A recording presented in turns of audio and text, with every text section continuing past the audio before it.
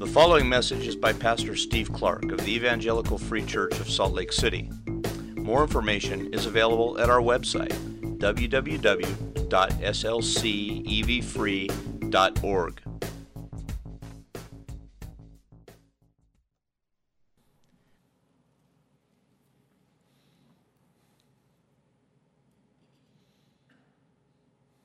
Father, you are indeed a God of great glory.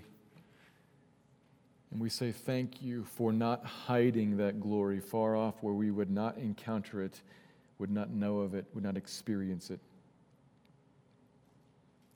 You've made a world and shown us your glory and your power in that world, and in particular, you have sent us a glorious Christ,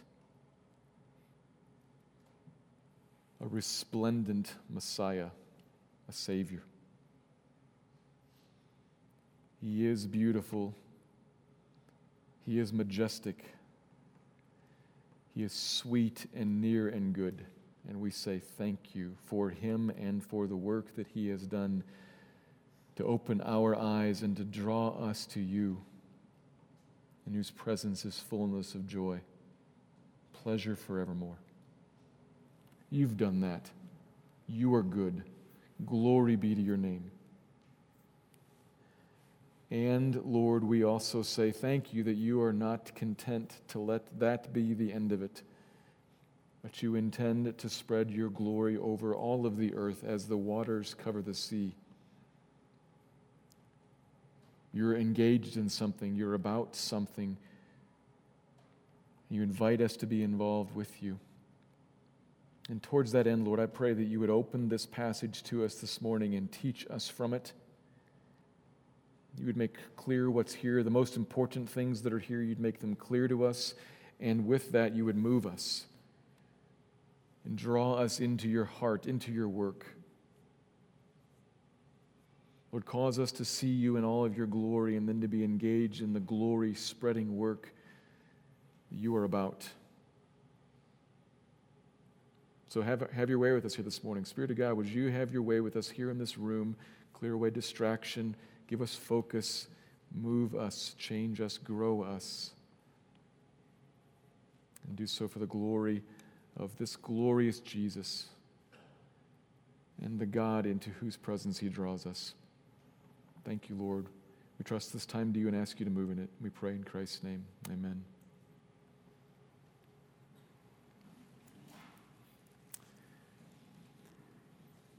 I just received a newsletter from a missionary couple that our church financially supports. Perhaps you got it too. The couple lives and works in a country whose government has been historically pretty resistant to the message of Christianity. A number of religious practices that we take for granted here in the United States are restricted or outright prohibited there by law. And that's what the newsletter was about. They had received word that by the end of this month, by the end of February, their church and the other churches that they have started or are in partnership with and working to help mature and grow, they would no longer be allowed to meet together for worship. And this is a problem for them for many reasons immediately. They don't know what they're going to do in 2 weeks. And it's a concern, a larger concern, even a fear, because this signals a change, a turn, and they don't know what's coming next from the government. So they asked us to pray. And the mail also brought a catalog from a clothing retailer. They're having a spring sale, of course. I wonder if there's any shirts. I kind of need some short sleeve shirts. I wonder if they have any. And the news is full of White House turmoil and NBA trades. The Cavaliers got rid of half their team, as did the White House. That was a joke.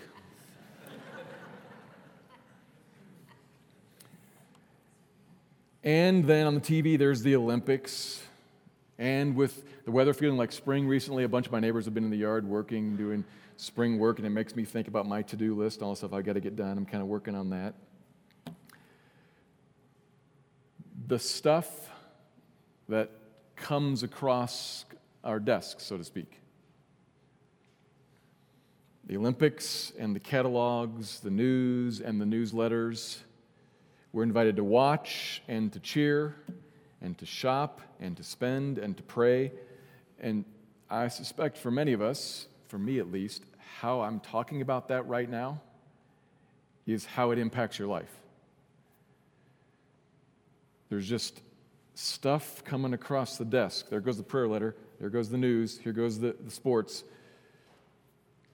It's all kind of thrown together, and like I'm talking about here, there's a bunch of stuff interesting in its own right and noteworthy, but by the end of the day, we haven't really given much thought to any of those things in particular, and certainly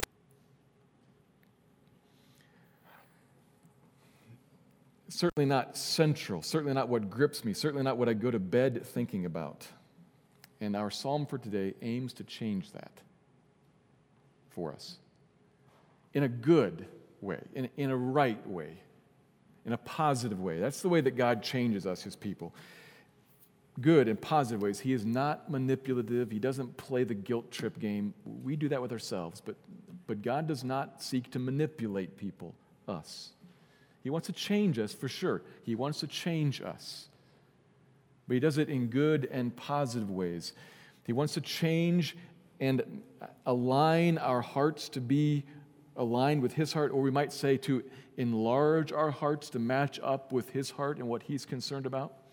He doesn't seek to trim our hearts or restrict them or reduce them so that we cut off all those things that are good and right and fine and fitting concerns of ours. It's fine to think about clothes, and it's fine to think about sports, etc., etc.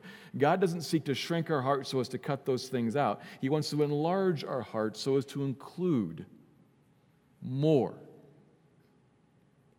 So that we end up with hearts that are concerns of His. In particular, what we're going to look at today, His concern to see His glory reach out and encompass those ones out there, beyond here. To spread His glory out everywhere, to the ends of the earth, to the people who live at the ends of the earth. That's what we're going to look at today. The spread of God's glory beyond just here, out to there. And my hope is that as we look at this and see that come out of this psalm, that this really would happen today, and then as you take this psalm and incorporate it into your own prayer life, that this would happen, that your heart would be enlarged, and that you wouldn't feel this time as a like I got your arm and did that to you. That's not how God works with you. But that you would let this happen. And that God would grow you and cause you to value and to treasure and to want to be engaged in what He's about around the globe, which leads to the first of 2 points I'm going to make from Psalm 96. Here's the first. The scope of God's saving work is global, and ours should be too. The scope of God's saving work is global. Ours should be too. Many Psalms, as you read them, and you're aware of this, you've seen the Psalms at all, many Psalms have many things in common. And that one before us today is no different. It resembles much of what we've seen already with its calls to sing and calls to praise. So it's easy when you read a psalm to kind of hear similar things and miss what's different, miss what's unique. Very easy to overlook it. But there's something here in this psalm that's really different, and it's the largest takeaway for us this morning. This is the biggest thing that I hope we get and go out with. Coming out of last week's psalm, Psalm 95, you just heard Bob as he read it and prayed through it. You hear certain things in Psalm 95. Worship the Lord, that is Yahweh. That's His name there, the God of Abraham, Isaac, and Jacob. Worship the Lord. He is our God, the great King, King above all gods. That's verses 3 and 6 and 7 of Psalm 95. And how should we respond to him? Not like your fathers did. The last part of that. Verse 9 and following, in the wilderness wanderings. They rejected, they disobeyed, hardened in heart. They perished in the wilderness. It's the story of Exodus. The history of Yahweh's dealing with his people, used to instruct his people, how to pray and sing Psalm 95, how they should respond to him. This is all Moses, wilderness, the God of Abraham, all very Israelite in focus. People who are God's covenant people. And then Psalm 96 is placed right after it. Right next in the songbook of that covenant people. And who's Psalm 96 about?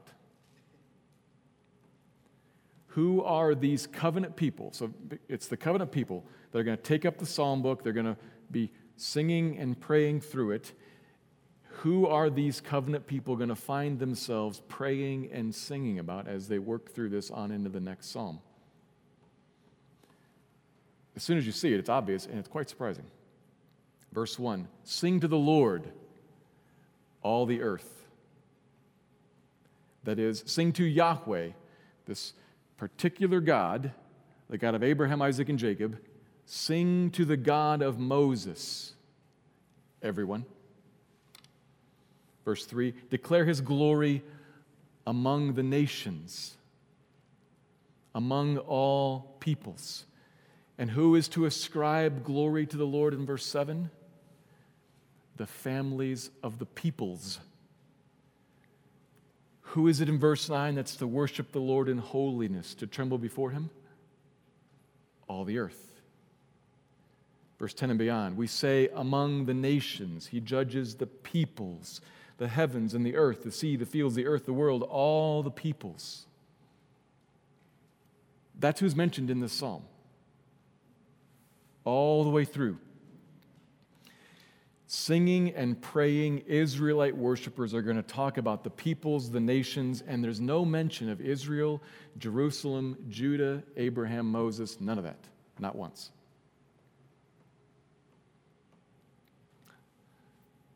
They're praying about the peoples. And to be clear, when we see the word peoples or nations, we should be thinking people groups. Not political countries like the United States, people groups, and not even individual people, but peoples, groups of people. That's who is in view here. People groups, that those who are in some way identified culturally, they share common language, common values, common history, and in some way they have a way of saying, we are an us, and everyone out there is a them. That's a people group.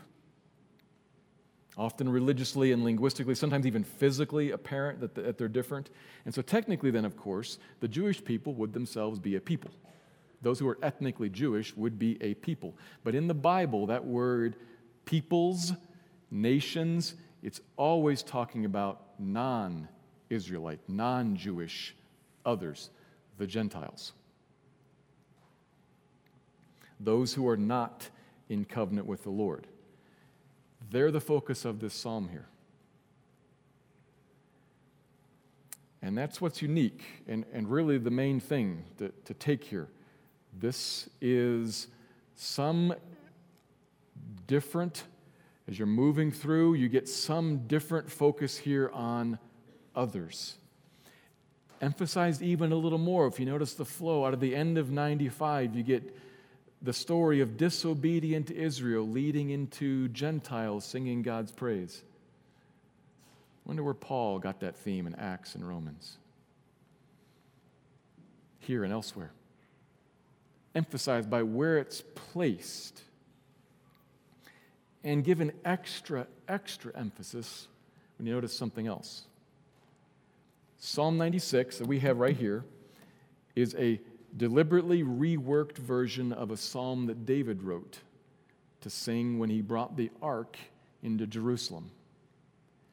A very Israelite context. David, Ark, Jerusalem, tabernacle, thinking about building the temple, Jewish. And if you go to 1 Chronicles 16 and read the song David wrote, you'll notice there's a whole bunch there about Israel, the tribes of Israel, Judah, all of which was cut out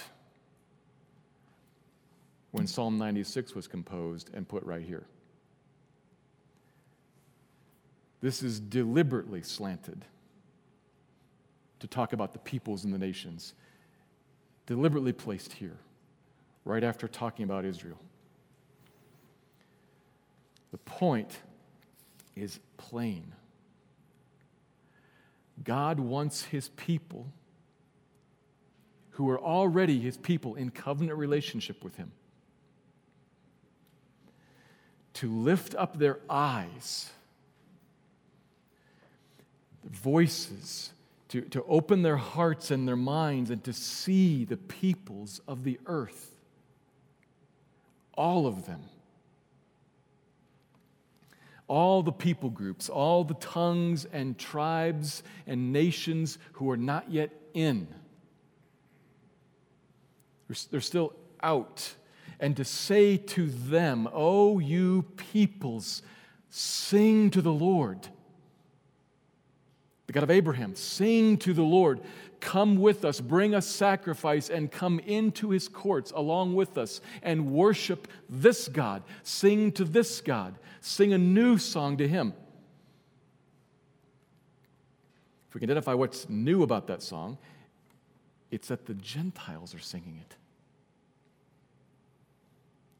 The Gentiles are singing about this Lord and what he has done particularly to save them. That's really different. They're going to sing a song that's never been heard before about this great God, the God of Abraham, who brought in Gentiles and saved them. We invite them to sing of that great, glorious God, but we invite them. How are they going to hear about this God if nobody preaches to them? I wonder where Paul got that idea. So we say to ourselves, verse 3, declare his glory among the nations. Let us declare his glory, his marvelous works among all the peoples, and chief among those works is his salvation work. Let us go and bid them and invite them and urge them and give them sweet reason to sing of him. We talk about this is God and this is what he has done, and in particular he's done something to draw you in. Sing to him, all you nations.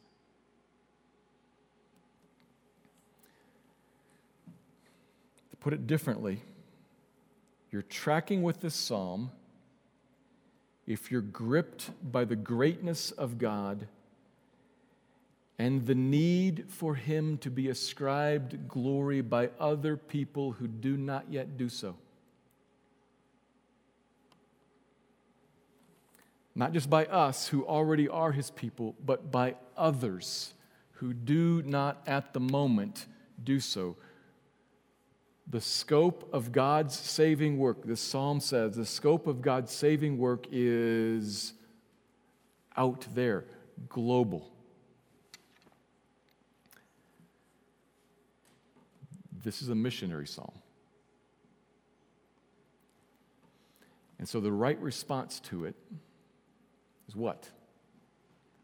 The right response to this psalm, the God-desired effect of it, in us who are praying it, is that we would move towards the nations. That we would move, not just read and acknowledge, but that we would move towards the nations with this good news of God's saving work and give them reason to sing of him. The right response is for us to engage in global mission with him, to save a people for himself from every tongue and tribe and nation. What might that look like? I want to talk about it in two ways, philosophically and generally, and then practically in particular. Philosophically in general, what this looks like is shown to us in the New Testament. Congregations pray and give resources to send out willing and able individuals and teams to cross the barriers that exist, to deliberately cross the barriers, that line in which some people say, we are an us and you are a them. They're going to say, I'm going to cross that line and come in.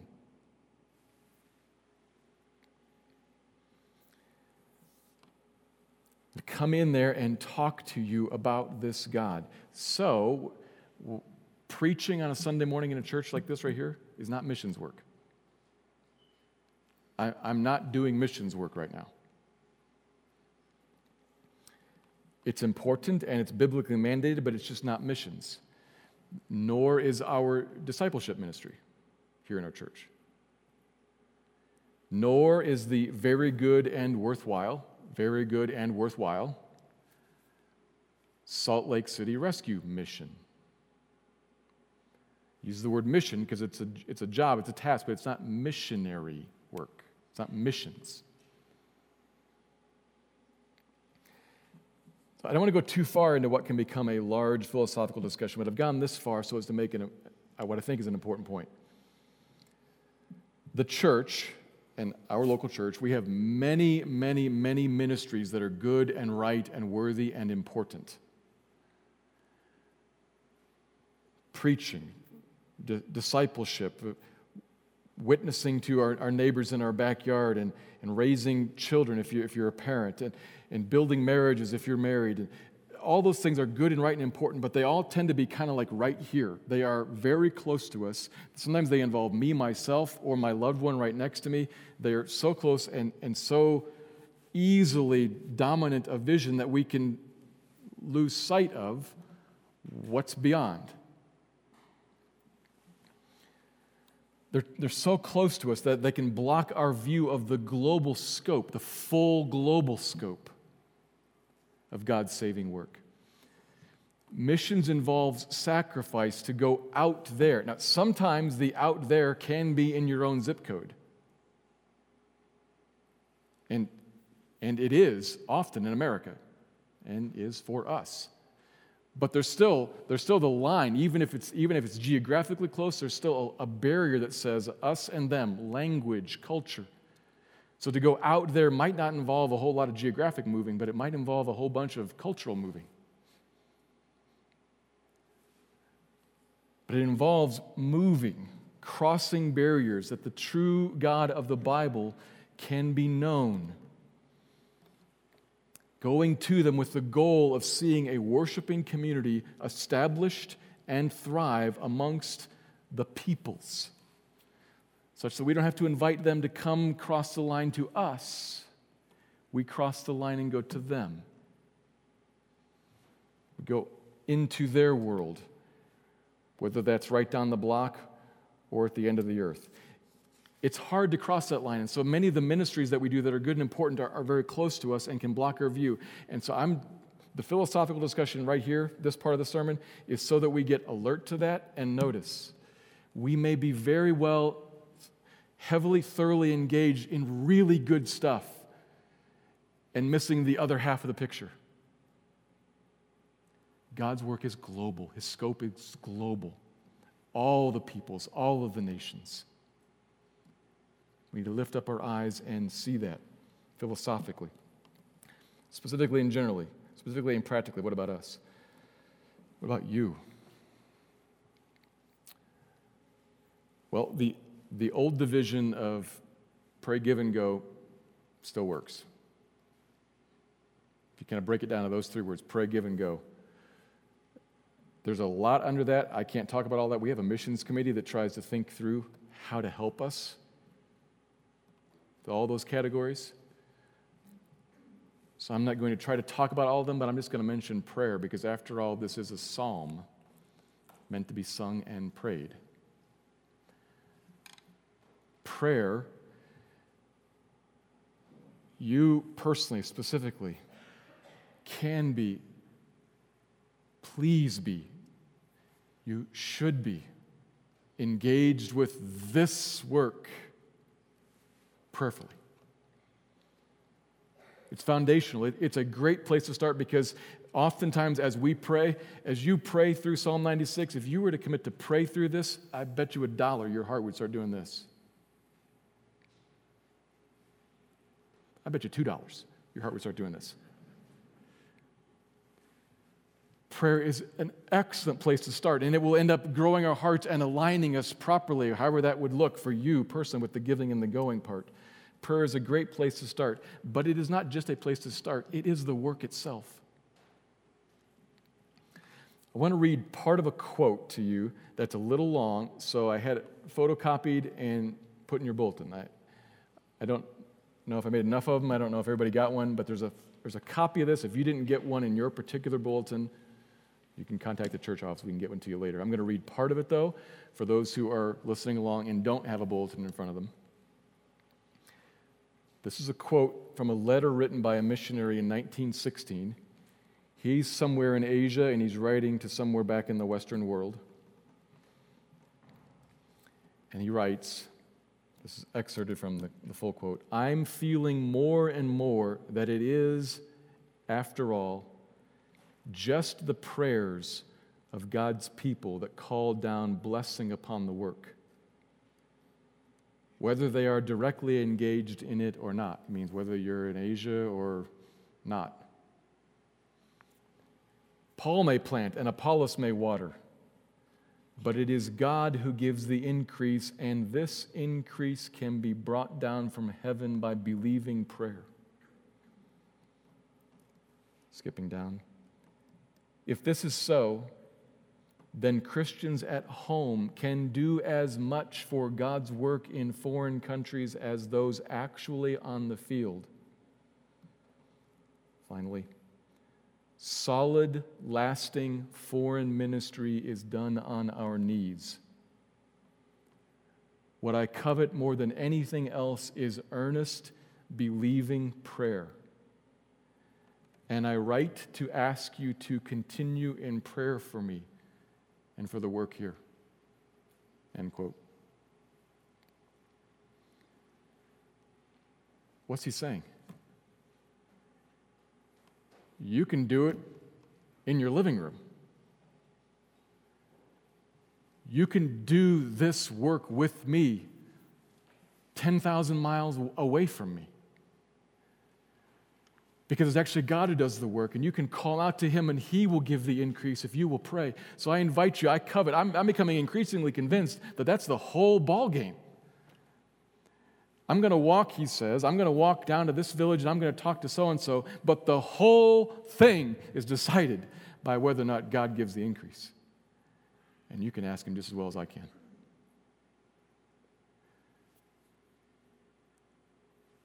We here, we don't just start so as to get grown to increase, to participate in the work. We here, as we pray, participate in the work. And that's not super complicated.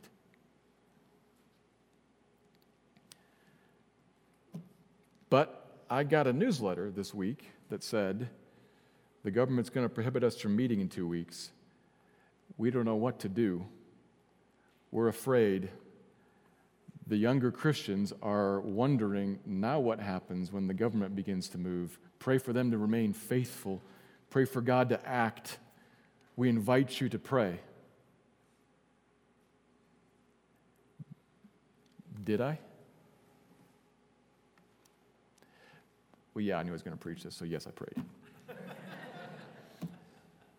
But really, of course, the question is, would I have? Did you?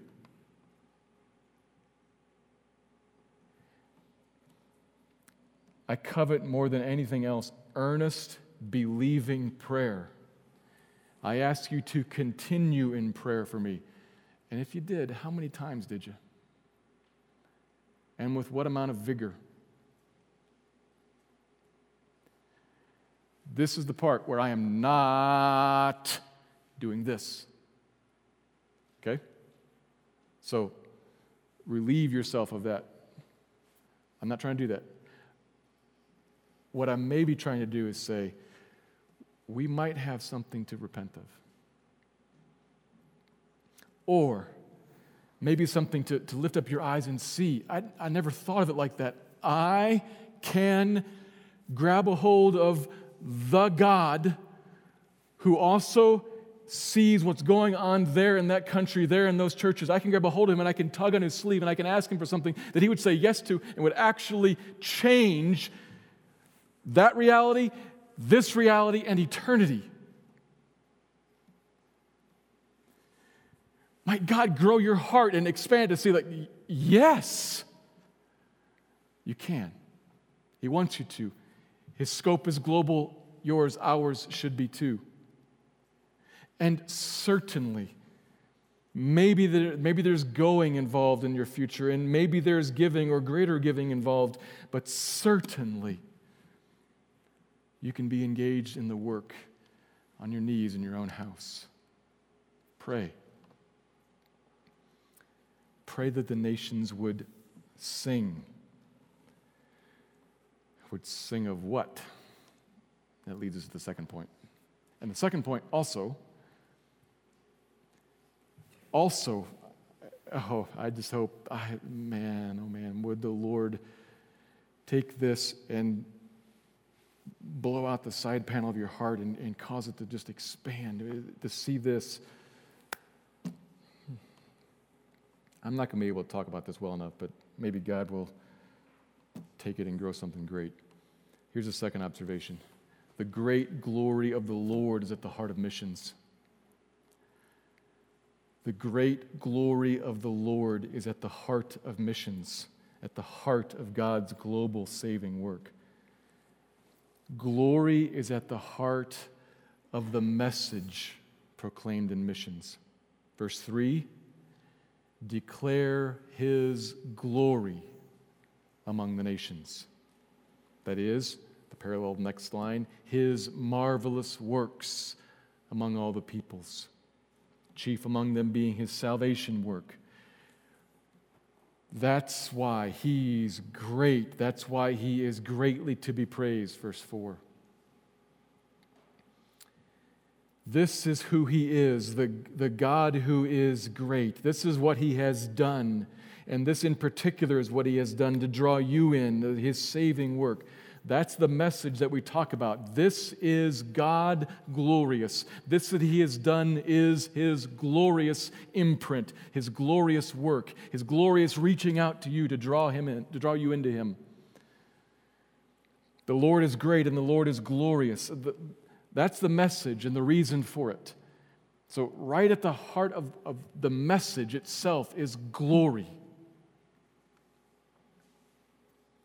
Beauty and excellence. And it is at the heart of what we might call the goal or the desired outcome. So it's the heart of the message and the heart of the goal of the message. What we want to have happen. We want those who are at the moment outsiders out there, we want them to sing, sing, sing, verses 1 and 2, and verses 7 and 8. Ascribe, ascribe, ascribe. That is, the word means give or assign, or by word cause to come forth.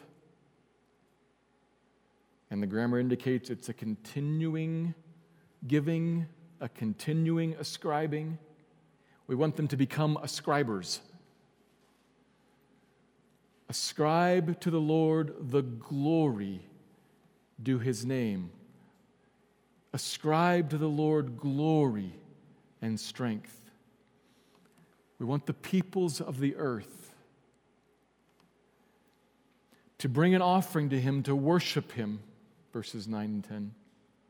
So we say to them, the Lord reigns. He is highly exalted. He has created all this. He has done excellent, marvelous works. Chief among them is saving work. And so we invite you then to come and ascribe to him, to declare glory. That the nations would say that. That's the goal. So the message is we declare His glory, and the goal is that they would then come out of this other end glory declarers. Glory is at the heart of it. Which might raise a question. Aren't there some other things we should talk about too? Aren't there some others, a few other biblical themes, I think. If it's about declaring glory and that they would become glory declarers, where in there do we talk about, like, sin? That seems biblical. The law, that's biblical, right? We got to mention the law and law breaking. And I think we should talk about the need for repentance. That seems biblical as well. And shouldn't the goal, isn't the desired outcome that they would see the law and see sin as law breaking and see judgment and see God's provision of Christ and then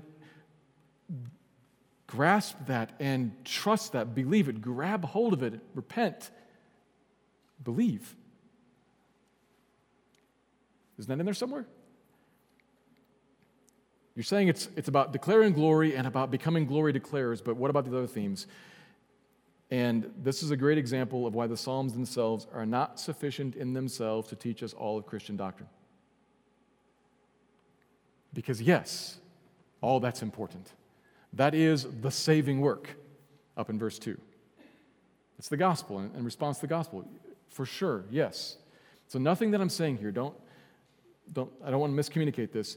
And the reason I'm saying this is that there are some folks in Christian circles who call themselves Christians who miss this,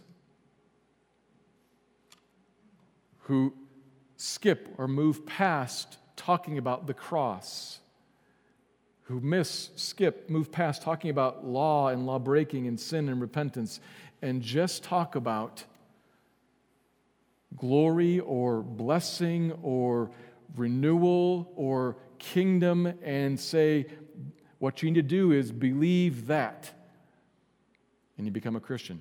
No mention of sin, no mention of the cross. That's wrong. That's a problem. So don't misunderstand me. I am not there. We must not be there.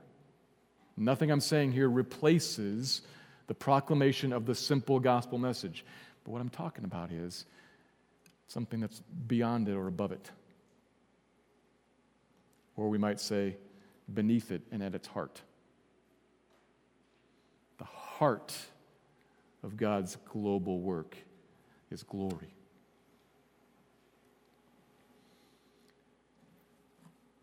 And if you grab this, I think this is what may stretch your heart and further your engagement with missions. Because it can feel like to us, and this gets hard because nobody likes being the bearer of bad news. It can feel like to us, and if you've been on the other side of this with someone coming to talk to you, it can feel like to you that what we're really about is sin confrontation and mess cleaning up with a little bit of anger salted in there. If you guys would get on board and believe this and start obeying this, then there wouldn't be all this trouble. There wouldn't be beheading of people in parts of the world. There wouldn't be awful treatment of young girls. There wouldn't be the wickedness that so irritates. Get the kind of grimace at least on your heart, if not on your face. If that's what we're supposed to be doing, going out there and confronting sin and confronting evil and proclaiming the truth, like explaining a message and calling people to be different and to give up their evil ways, if that's the heart of it, who likes that? Sign me up.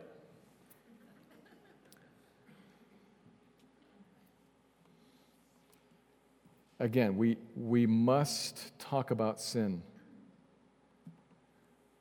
It's at the heart of the gospel.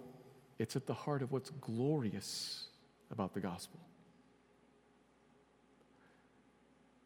that the righteous one would have mercy.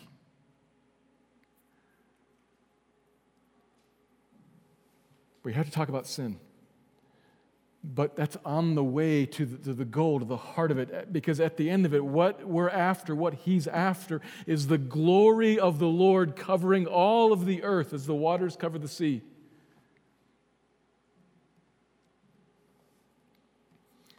And conversely, sweetly, all of the earth, all of the creation, particularly the people, glorying in God and enjoying Him forever. We are the bearers of good news. Both the end goal of where this all is going, it's glorious. And how it is that God made it possible for you to get there. The gospel is glorious. Glory is at the heart of this. For who He is and for what He's done, He is due glory.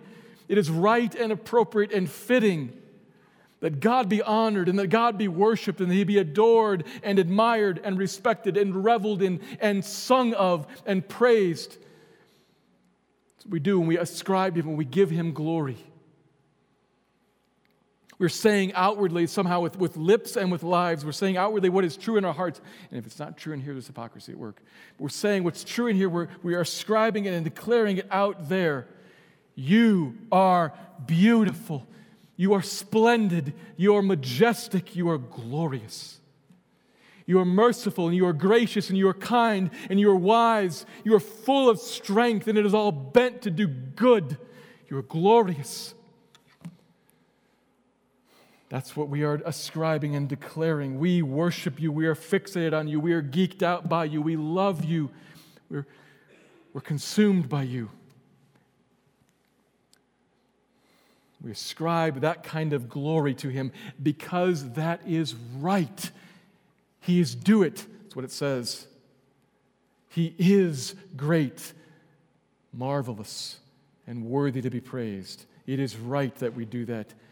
And it is gracious and loving and glorious that God would call us to that kind of glory, because that's what our hearts are made for.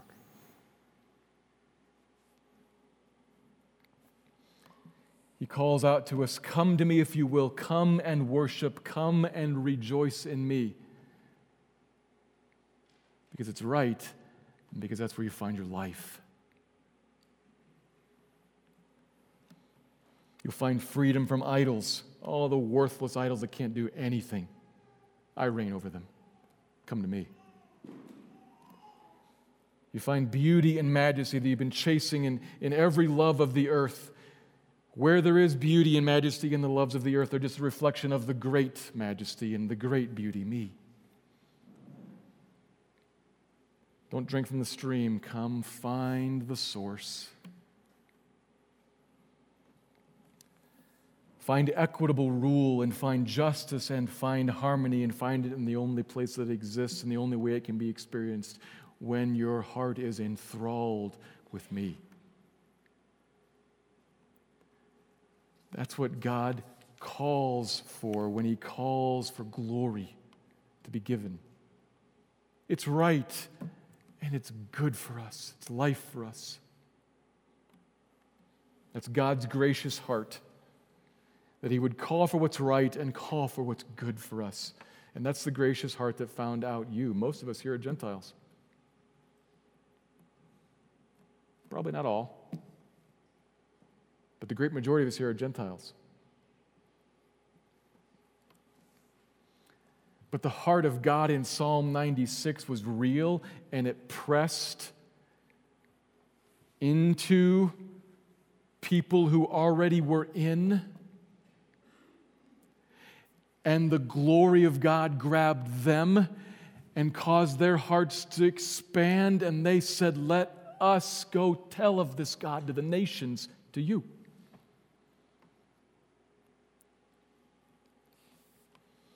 You were outside and now you're in, and you know the Lord of glory.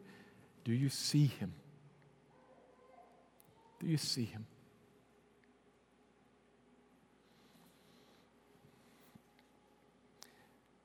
Verses 11, 12, and 13 from the perspective of the psalmist are all in the future.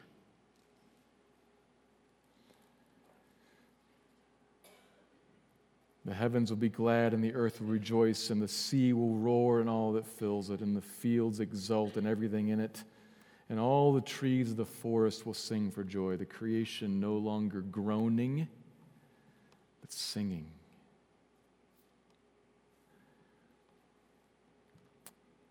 Singing before the Lord, for he comes to judge the earth, to rule the earth. From their perspective, there's a day when the Lord comes and he reverses the curse. He brings in the kingdom in all of its fullness.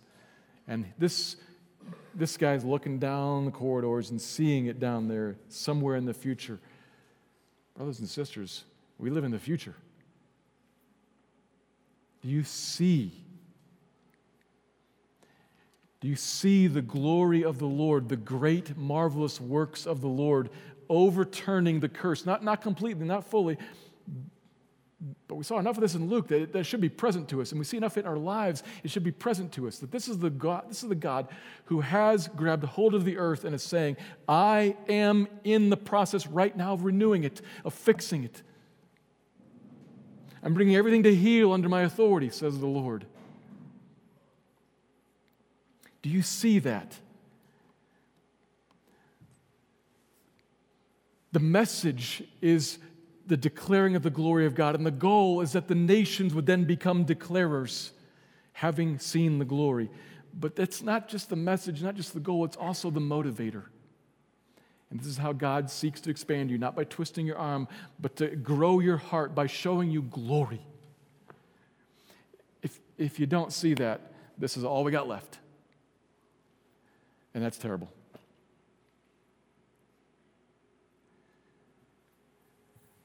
But God seeks to change us in good and in sweet ways. To open up your eyes, to cause you to behold His glory, to read this psalm, to pray this psalm for yourself, and then for those ones out there. Lord, show me splendor and majesty. You've brought me into your sanctuary. Show me your strength and your beauty. Show me your glory. Do you see that? Ultimately, I'm saying to you, I'm inviting you, I'm urging you, will you engage with God's global mission work, and particularly do that by prayer? But what I first want to say to you is, will you sit at the feet of Jesus and behold His glory? Because if you don't do that, the second won't come. But if you do that,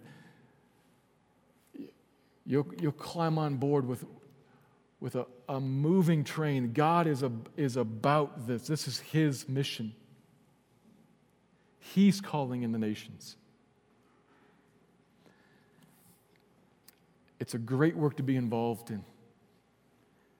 It would see your heart grow. It would bring great reward to you and great glory to the Lord. Join with Him. But do so first by sitting before Him and beholding His glory yourself. My hope, my prayer for this is that God would take this psalm, He would take what I've said about it this morning, and He would work it so that it goes better and bigger and grabs you to sweetly change you. To sweetly change me. That we would be a people who are not only, not throwing away, but not only concerned with what's here, but what's out there. That you would pray with Him, that the nations would see Him for their great good and for His great deserved praise. Let me pray towards that end now.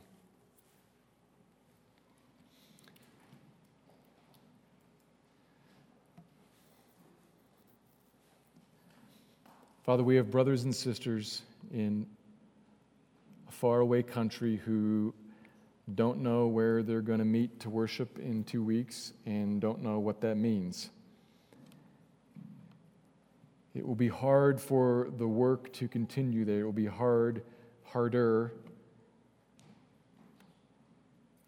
with these rules and maybe with others, for your name to be proclaimed and for your glory to be known and for the nations to be made into gloriers.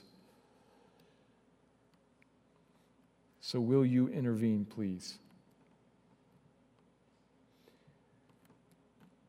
Will you intervene so that no self-glorifying government can stop you from spreading word of you, from drawing people to yourself? Intervene. We're not sure what that looks like, but we ask you to provide a place for them to worship. We ask for you to steady the nerves of Christians there, to give them faith. But show yourself strong. Show yourself wise. Help them. And help us here, Lord.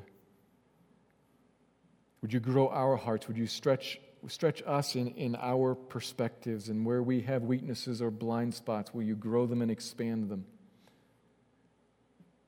I want to ask, will you first show us your goodness? Will you grow in us desire then that goodness would be known and declared, and make us a people who pray? Maybe more beyond that, but I want to just ask for that this morning, that you would show us yourself and move us to pray, that you would be known. Build our church, please, in this way, Lord. You're sovereign, you're the director, and so we yield it to you for the specifics of how that works, what it looks like, but that's what I ask you for, that you would grow us in this way as a church. You are great. You are due much glory. Gain it from us and from others, and use us in that process, please. We trust this to you and say thank you, Lord. Amen.